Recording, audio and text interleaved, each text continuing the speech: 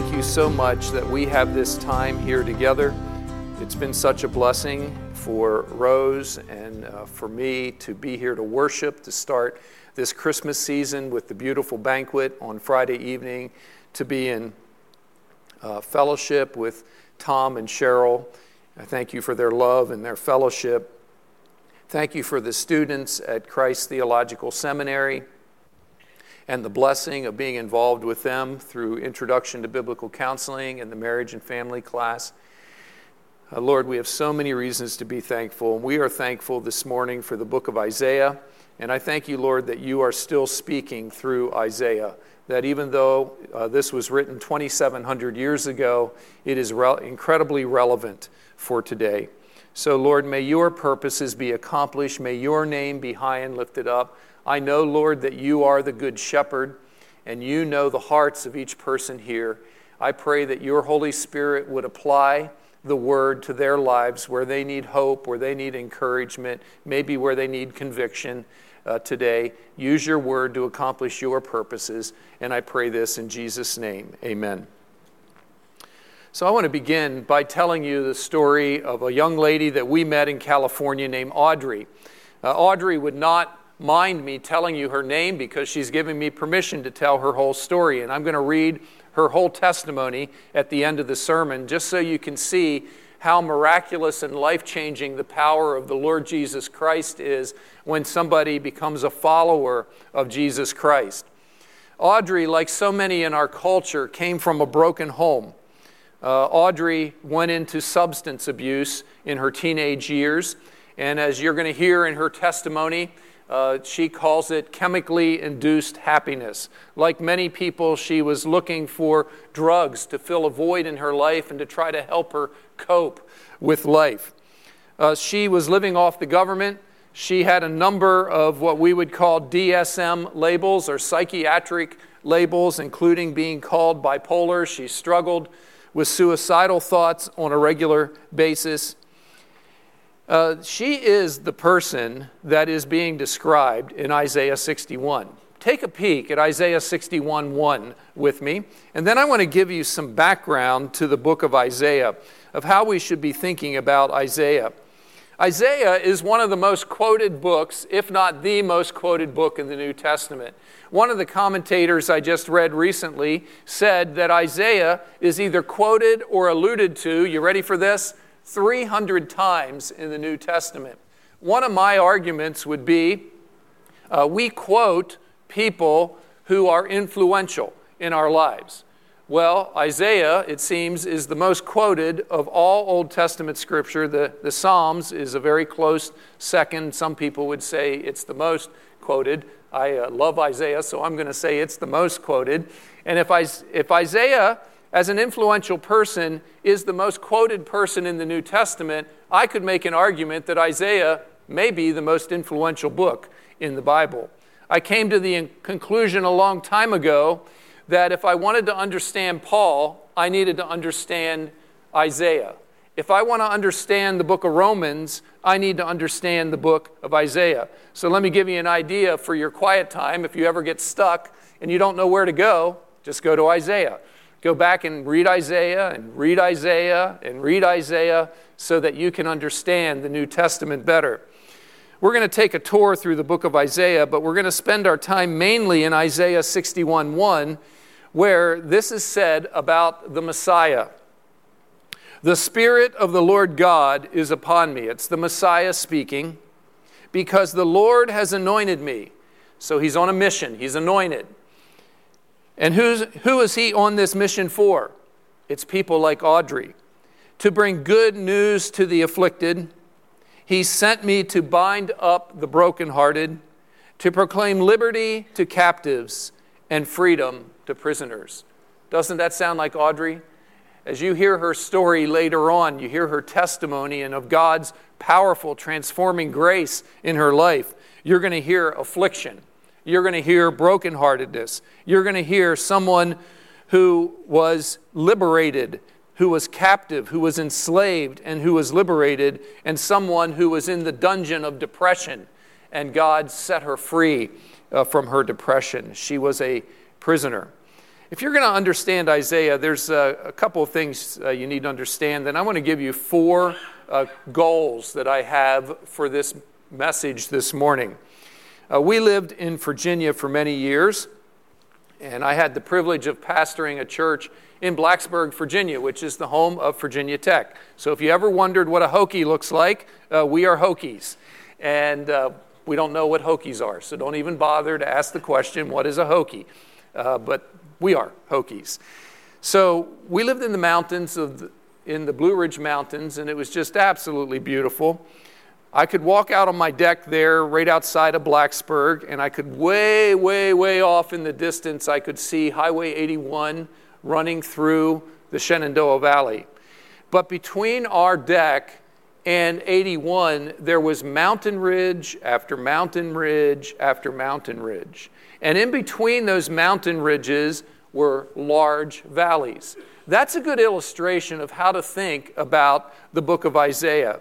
As Isaiah is prophesying, he's thinking of a close mountain ridge, but then there's a large gap of time until the next mountain ridge. And in that close mountain ridge, there were things that were going to happen with the Assyrians, and they were very nasty people. And the Assyrians were going to come and take Judah captive because of things that were happening. You'll hear more about this in just a few minutes. Things that were happening in the national life of the people of Israel and Judah. But then the next mountain ridge that was a little farther off was the first coming of the Messiah. And we're going to take a tour through the wonderful book of Isaiah this morning and see these incredible prophecies about this one we see in Isaiah 61, who came to set the captives free. And then the third mountain ridge is that there's going to be a time of restoration in the future that is yet to happen. And part of the good news of Isaiah is that there won't always be corrupt political leaders. Isn't that good news?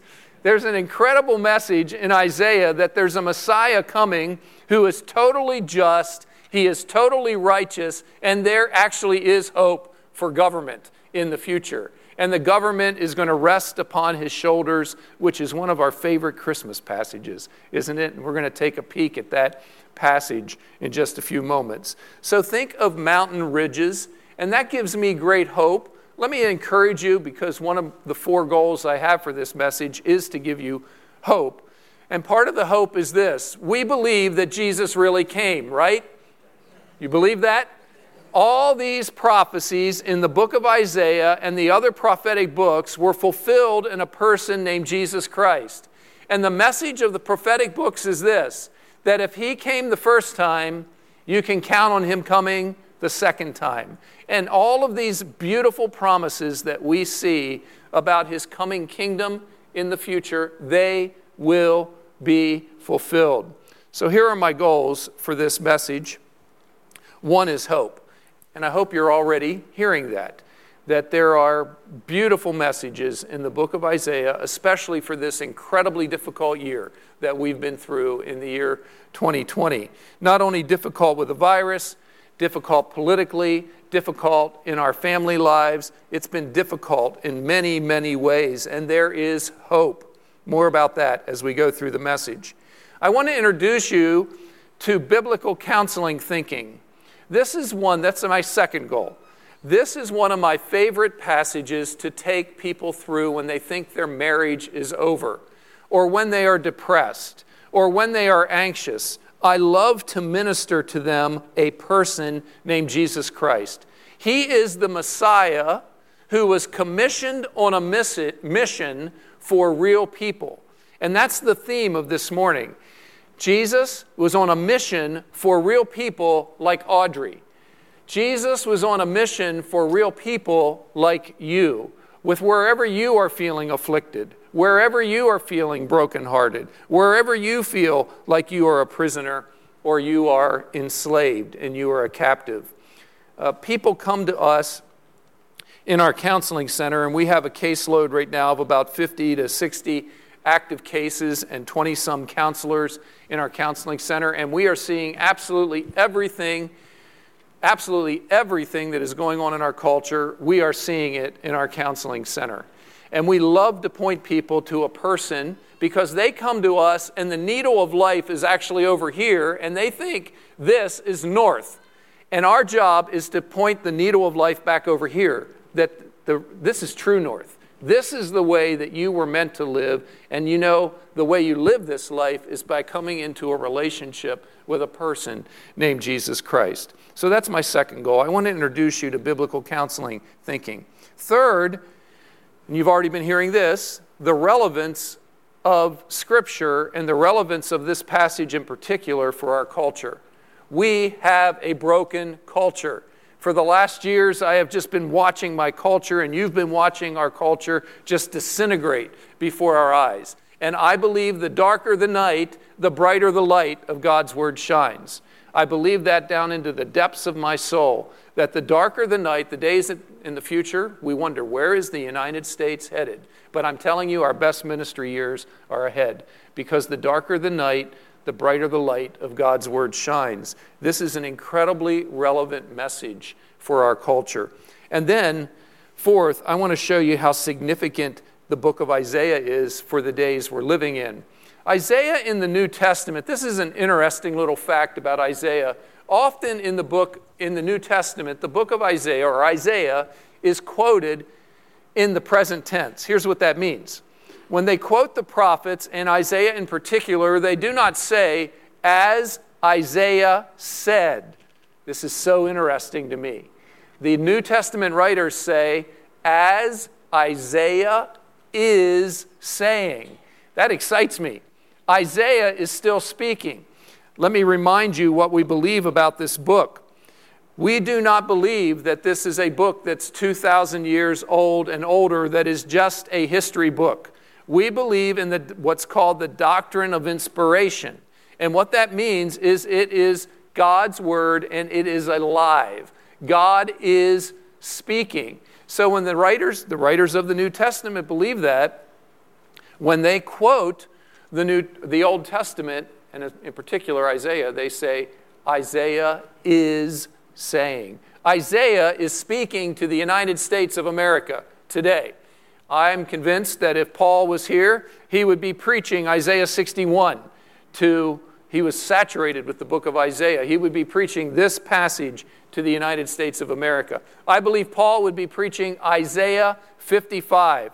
Incredibly relevant message to the United States of America. It says this, why are you spending your money for that which does not satisfy? Does that sound like the United States? The United States needs Isaiah 61. The United States needs Isaiah 55. The most intriguing passage I've found from being quoted from the Old Testament, though, or Isaiah in the New Testament, is from Romans chapter 9. And it doesn't say Isaiah is saying, it says this, Isaiah is crying out. Isaiah is screaming out. Isaiah wants to get our attention in the year 2020. God wants to speak to us through the prophet Isaiah. So let's think about this in Isaiah 61. The theme again is this. The Messiah was sent on a mission with a message for real people like Audrey, for real people like you and me. As Brian read earlier, this is the passage when Jesus was in his hometown synagogue in Nazareth. He was given the Isaiah scroll, and he unrolled the Isaiah scroll, and he read this passage, and then he said, today this is fulfilled in your hearing. So we know that Jesus believed this passage was about him. Now here's the significant thing about that. It's in Luke chapter 4. That's at the very beginning of our Lord's ministry. So this is the passage that our Savior used to launch his whole earthly ministry. He could have read all kinds of passages from the Old Testament, but this passage is so significant that Jesus used it to launch his whole earthly ministry. And then guess what he goes out and he starts doing? Same chapters, same pages in your Bible in Luke chapter 4, he starts ministering to people. He starts touching lepers. He starts casting out demons. He's involved in direct ministry of people to people as a person. So the Messiah was sent on a a mission with a message for real people. So, first thing I want to show you in Isaiah 61 is the power that came upon him. And in the very first phrase, you actually see the Trinity. Isaiah 61 says this. So what's the power that comes upon the Lord, the Messiah? The Spirit of the Lord God is upon me. You have the whole Trinity in one phrase there. We have the Messiah, and we'll see more about who he is as God in the flesh in just a few minutes. But the Holy Spirit empowers him, and it's the Spirit of the sovereign, supreme Yahweh of the universe. Listen to what was said in Matthew chapter 3 when our Lord was baptized. So Jesus is baptized, and Matthew 3 says this. After being baptized, Jesus went up immediately from the water, and behold, the heavens were opened, and he saw the Spirit of God descending like a dove and coming upon him. And then a voice comes out of the heavens saying, "This is my beloved Son, in whom I'm well pleased." Jesus is anointed at his baptism for a mission, and the mission, as the Messiah, is for people. Again, it's for people like Audrey and people like you and me. One of the most interesting things I saw in commentaries as I was going back over Isaiah 61 was one of the commentators mentioned that the only other places in the Old Testament where the Spirit and anointing are mentioned together is at David's anointing as the king. Now, why is that significant? Because this Messiah is the fulfillment of the Davidic king. In Isaiah, one of the themes that is all through the book of Isaiah is that there will always be a king on the throne of David, that God is going to keep his promises through the Lord Jesus Christ. So it all comes together here in Isaiah 61. He is empowered by the sovereign, supreme, covenant-keeping, eternal God of the universe. He's empowered by the Holy Spirit. Now, who is this one? The phrase that is used in verse 1 for him is the anointed one.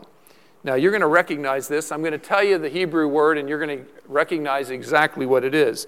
So, verse 1 says, "Because the Lord has anointed me." This anointed one is the Mashiach, the Messiah, Messiah who is the Christ. In the New Testament, in Greek, we call him Christos. He is the Messiah. Our Savior is the Lord Jesus Christ. He is the anointed one, the Messiah.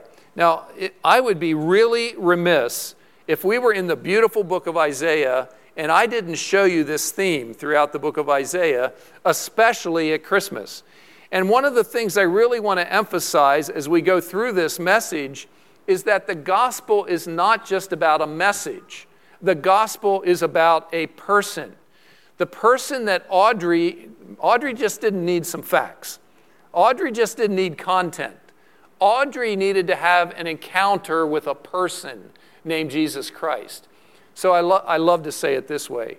The gospel is not just a message to believe. The gospel is a person to follow. And because Audrey became a follower of Jesus Christ, you're going to hear her incredible testimony. Her life was just turned upside down, and she was liberated. Where she felt afflicted, she felt oppressed with life, she was liberated. Where she felt brokenhearted, the Lord brought healing to her in her heart.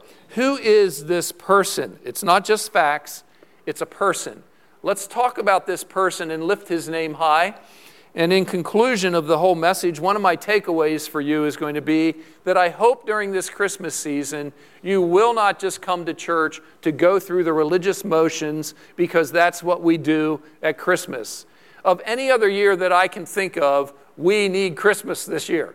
We need the message of Christmas. We need the message of who this person is. And I want to challenge you as you come here to this wonderful church and you're hearing God's word, that you keep your mind engaged You keep your emotions engaged and you praise Him. You sing songs not just out of rote, but you sing them with your inner person engaged, thanking the Lord for who He is. And that this Christmas season will be a time of true worship of the Lord. Let's take a tour of who this anointed one is in the book of Isaiah. And I'm going to start with some of the later chapters, and then we're going to go back to some of the beautiful Christmas passages early in the book of Isaiah. But the first one is Isaiah 42. So please turn with me to Isaiah 42. And you're going to notice the similarities. There are what are called 4 servant songs in the book of Isaiah. And this servant of the Lord is our Savior, the Lord Jesus Christ. In particular, in Isaiah 42, I'd like you to notice His character, because it's His character that people like Audrey need. I'll explain that more in just a moment. Isaiah 42, verse 1. Behold my servant, whom I uphold, my chosen one, in whom my soul delights. Now it starts sounding similar to Isaiah 61. I have put my spirit upon him. Praise God for this next phrase. He will bring forth justice to the nations. Can you even imagine a political ruler who's just and righteous? There is a day in the future when we can have hope that there will be just government. There will be righteous government, and it will be in a person named Jesus Christ. He will bring forth justice to the nations. Notice this. This is so beautiful.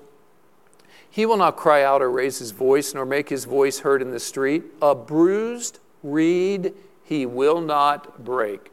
I've taken so many depressed people to this passage before. Depressed people feel so guilty. They feel so oppressed. They need to hear about a Savior who says, I don't break bruised reeds.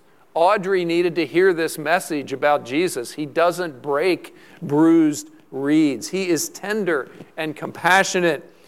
And a dimly burning wick he will not extinguish. There's some people like Audrey, you're going to hear in her testimony, there was a point in her life where she was spending 20 out of 24 hours in a day in bed because she was so depressed.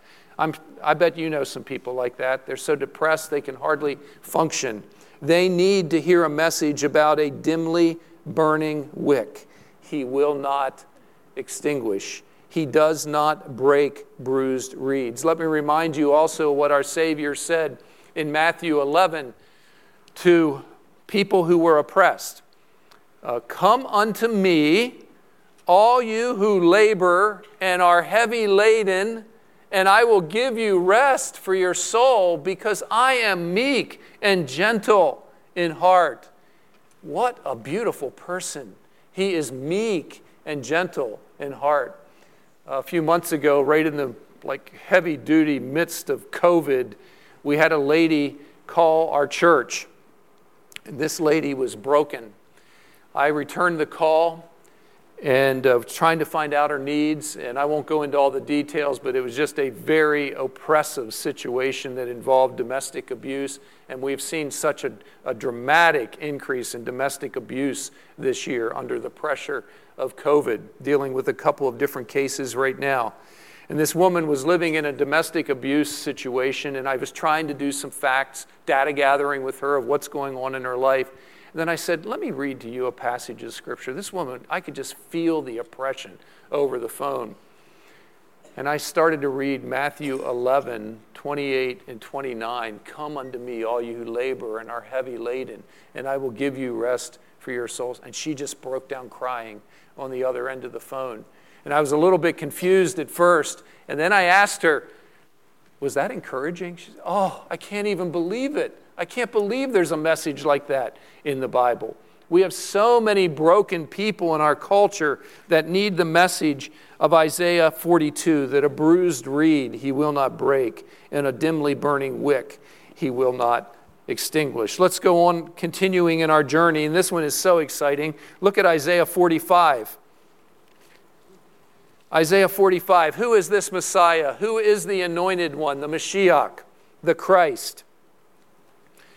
I'd like you to notice in Isaiah 45 that it is the Lord speaking, all capital letters. That is Yahweh God, the supreme God of the universe, speaking. Verse 21 says this,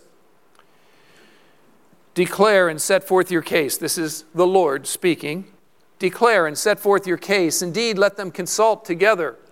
Who has announced this from of old, and who has long since declared it? Is it not I, the Lord? There is no other God besides me, a righteous God and a Savior. There is none except me. Let me give you a little bit of background to this so you understand it in the book of Isaiah. The people of Judah, the people of Israel, were worshiping idols. The people of God were worshiping idols. I'll tell you a little bit more about that in a little bit as we talk about the implications of sin and what sin does to people. But they're worshiping idols, and they're counting on their idols to deliver them from the Assyrians and from the Babylonians. But idols don't prophesy. Idols don't tell you the future. So here's what God does. God says, I am going to tell you the future so that when it happens, you know that I am the true God and not those dumb idols that you're serving. And in fact, if you look back at chapter 45, verse 1, he even names a ruler named Cyrus, who was a Persian king who wasn't even going to be born for 150 years. And he names the ruler 150 years ahead of time so that when they would read the book of Isaiah in the future, the people of Israel and Judah would know, oh, we have the true God. We don't have a false God that we're serving. He is the true and living God. So this is the Lord prophesying. I'm going to tell you ahead of time. I'm announcing it from old. There is no other Savior except me. Now don't miss it. Where does the Messiah fit in here? Turn to me and be saved, all the ends of the earth. God's always been concerned about the nations. More about that later. For I am God and there is no other. I have sworn by myself. What's the big deal about that? Well, there's no greater name for him to swear by, so he has to swear by his own name. So I'm putting my name on the line. I've sworn by myself, the word has gone forth from my mouth in righteousness and will not turn back. Now, does this next phrase sound familiar? That to me, every knee will bow and every tongue will swear allegiance. Paul quotes that in Philippians 2 of the Lord Jesus Christ. That at his name, that at the name of Jesus, every knee will bow and every tongue will confess, and they will say, don't miss it, Jesus Christ is Lord, to the glory of God the Father. I've come to the conviction that when Paul says that they say his name is Jesus Christ is Lord, they're saying Jesus Christ is Yahweh, to the glory of God the Father. Who is this Messiah? The Messiah who is so tenderhearted about people, who doesn't break bruised reeds, is Yahweh, God of the universe. And he came in flesh on a mission for people like you and me, with great tenderness for people like Audrey. Let's continue our journey. Who is this God? Let's refresh our souls now with Isaiah chapter 7. Who is this Messiah? Who is Yahweh God? We need this. We need Emmanuel. Isaiah 7:14. Therefore the Lord himself will give you a sign. Behold, a virgin will be with child and bear a son, and she will call his name God with us. That's our Messiah. Look at Isaiah 9. Our world needs Isaiah 9. Verse 2. It feels very dark in our world right now. It feels dark in the United States.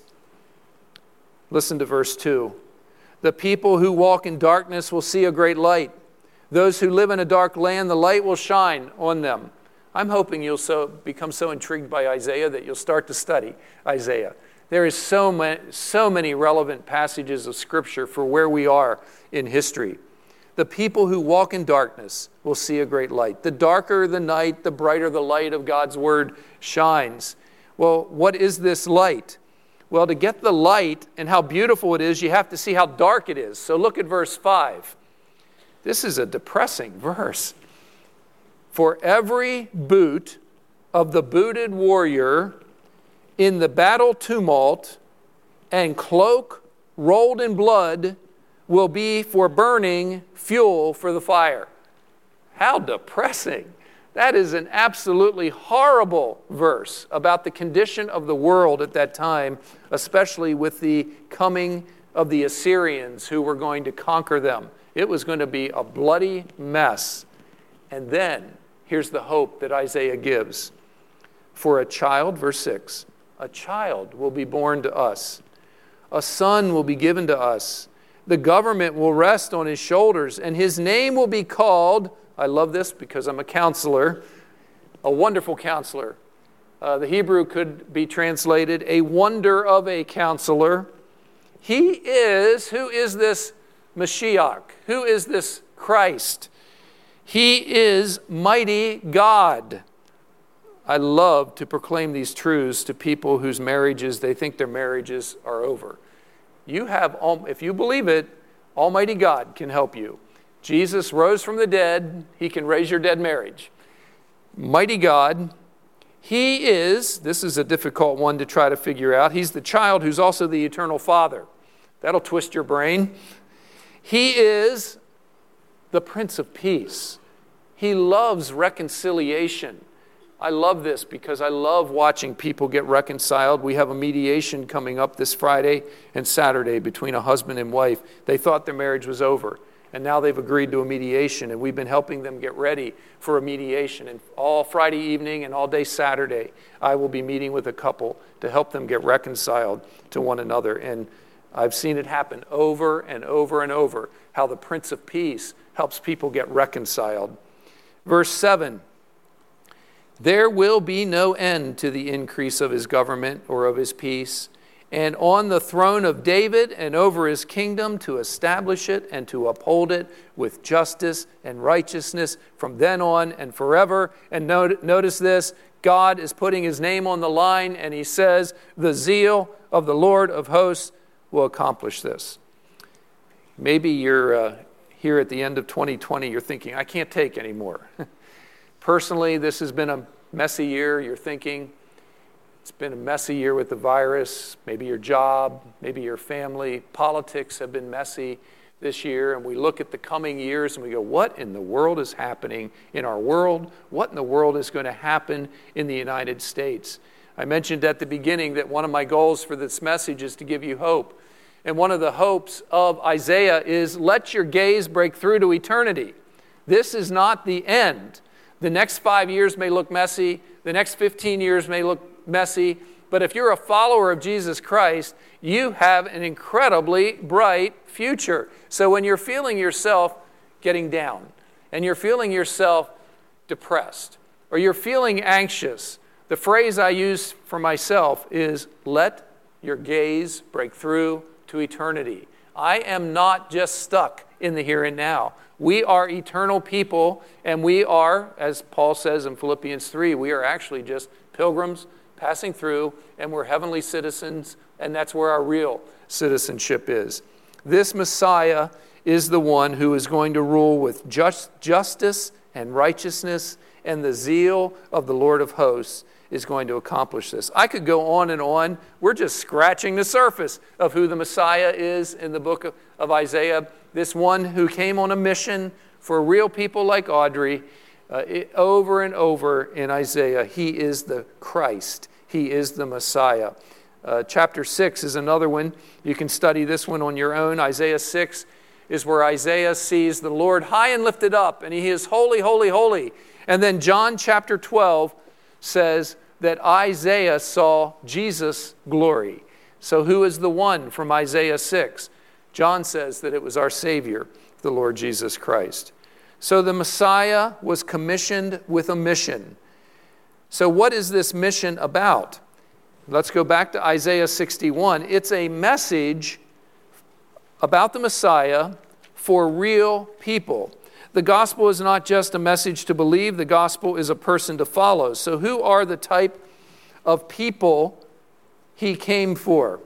I want to ask you, as we go through these 4 categories, where do you see yourself in the list? One of the ways I use this in counseling is I'll often start counseling sessions. Very first meeting is I'm just getting to know a counselee. We just talk for a while to build relationship. And then I'll say, I'm going to take you to a passage of Scripture that I hope will give you some hope, but it'll also give me some information about what's going on in your life. And I take them to Isaiah 61, and we read these 4 categories, and then I say, so where are you feeling afflicted in life? Where are you feeling oppressed in life? And so I'll ask you the same question this morning. Where do you feel oppressed with life? Where do you feel poor? Where do you feel afflicted? The Messiah came for a person like you. Where are you brokenhearted this morning? Maybe this past year has caused grief in your life. Maybe it's caused broken relationships in your life. Where are you feeling despondent in life? The Messiah came for people like you, the brokenhearted of life. Or the next category, he came to proclaim liberty to captives. During that time period, in particular, it's talking about the Assyrians and the Babylonians. And when the Assyrians came in particular, they were not nice people. The Assyrians, when they took you captive, they actually hooked you to the person in front of you. And from what I understand, they hooked you through the nose and chained you to the person in front of you. You were not going to break free. You were enslaved, and you were being carried away as a slave. You're going to hear in Audrey's testimony that she was hooked.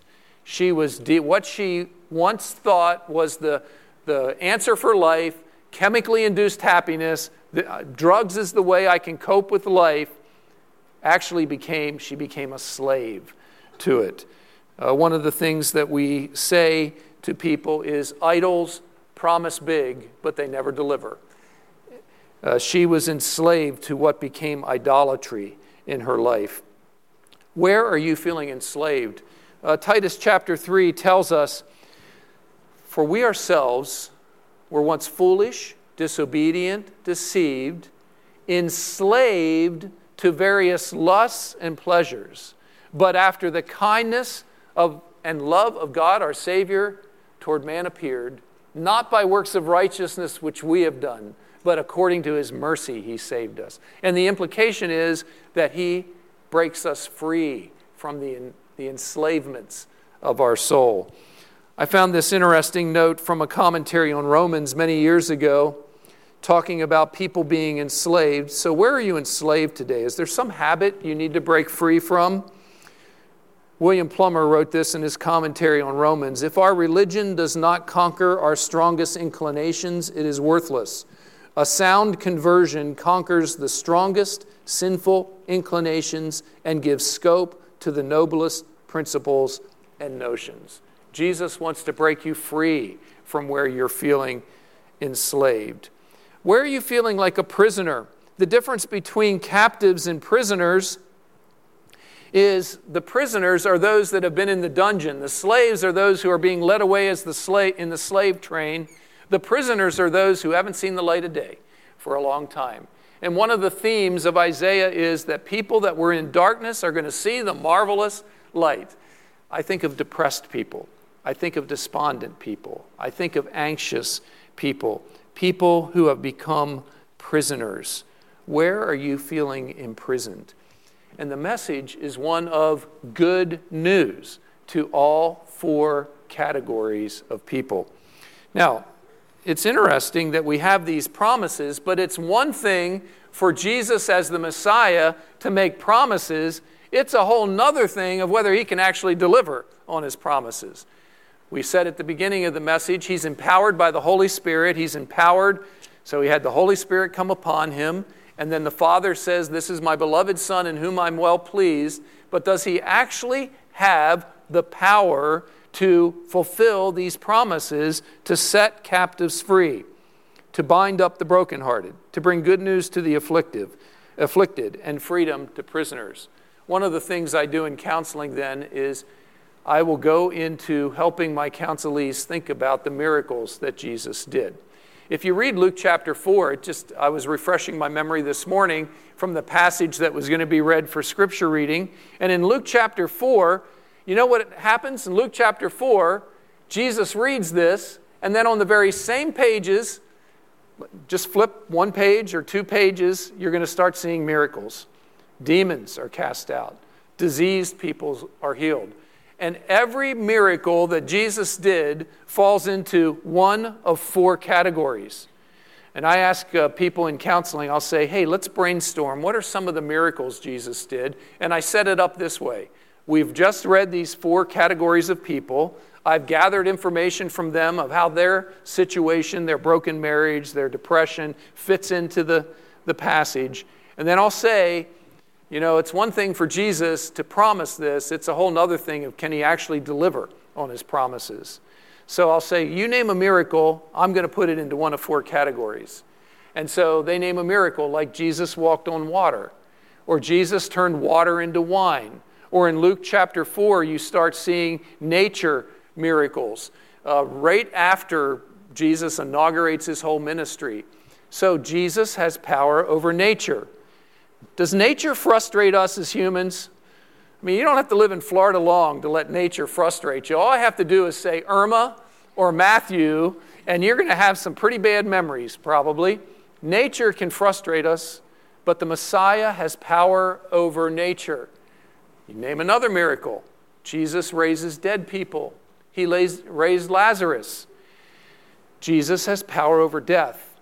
Boy, there's been nothing like 2020 to bring death back into the front of the eyes of Americans.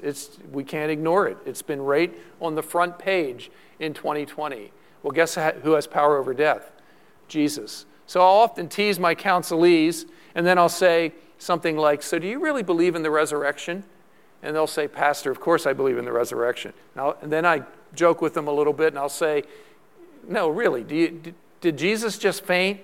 And did he faint in the tomb, and then he was revived by the coolness of the tomb, and then figured out how to roll the stone away? Did Jesus really resurrect? They go, no, I really believe in the resurrection. And then here's my zinger question. But he can't raise your dead marriage? I'm trying to help people live up to what they say they believe.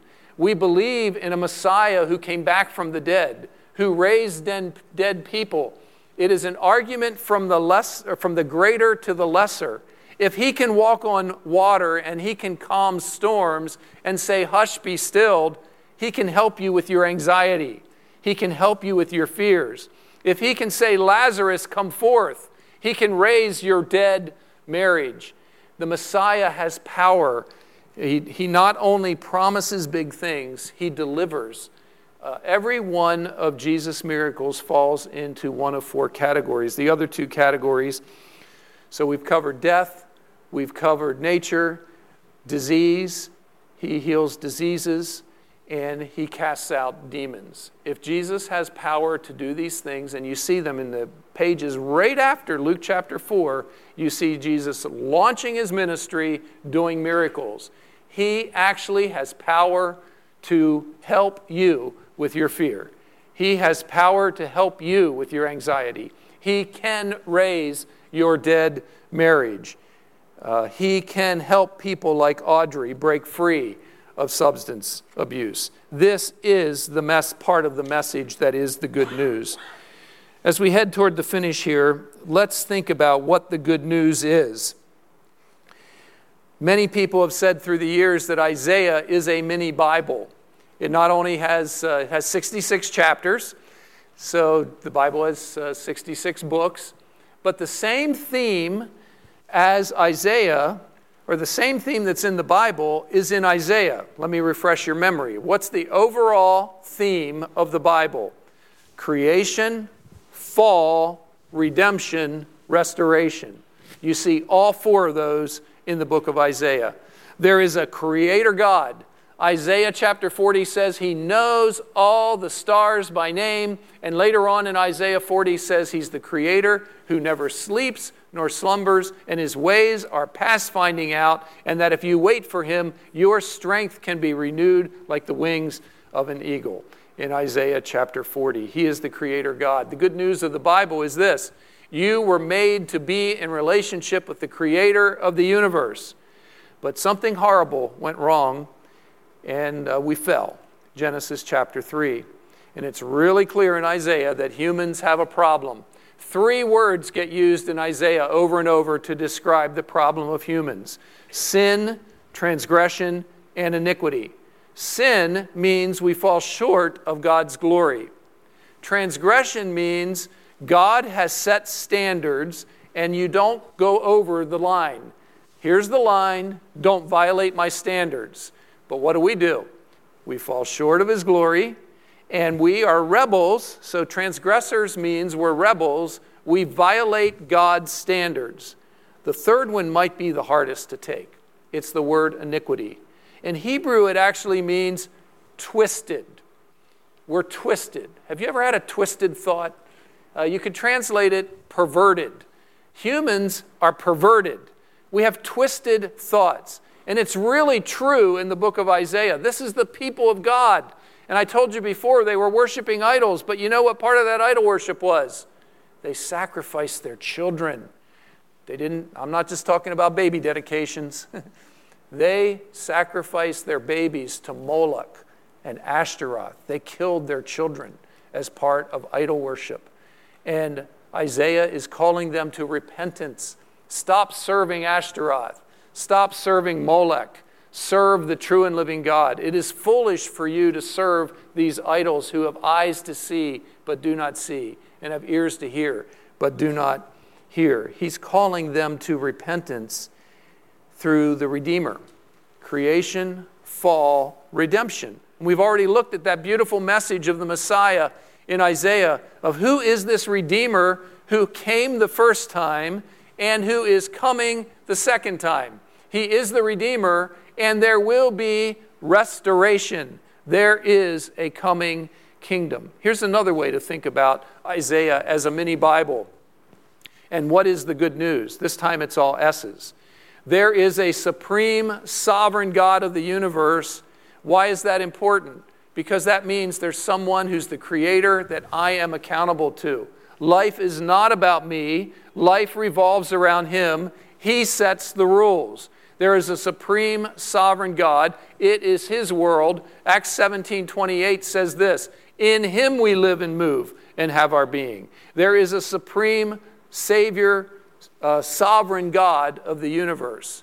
But something went radically wrong. We're made to be in relationship with Him, but something went horribly wrong in Genesis chapter 3, and we have this big problem with self-sufficiency. I will live my life my way. Nobody is going to tell me what to do. And we see Adam and Eve rebelling against the Creator God of the universe. Sin, transgression, and iniquity. Humans have fallen into sin. We can't save ourselves. I owed a debt I could not pay. He paid a debt He did not owe.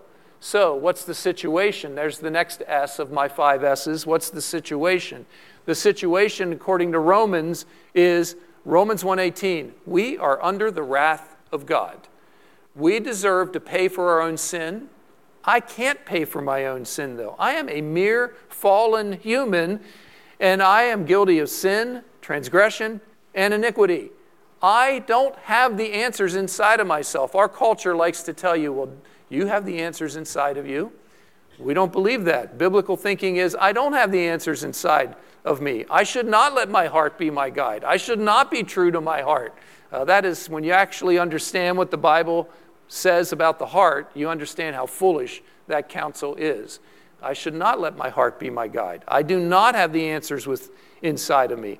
I need a Savior from outside of me to come riding into my life to save me from me. I am my own worst enemy. I am self-sufficient in rebellion against God, and I need a Savior to redeem me.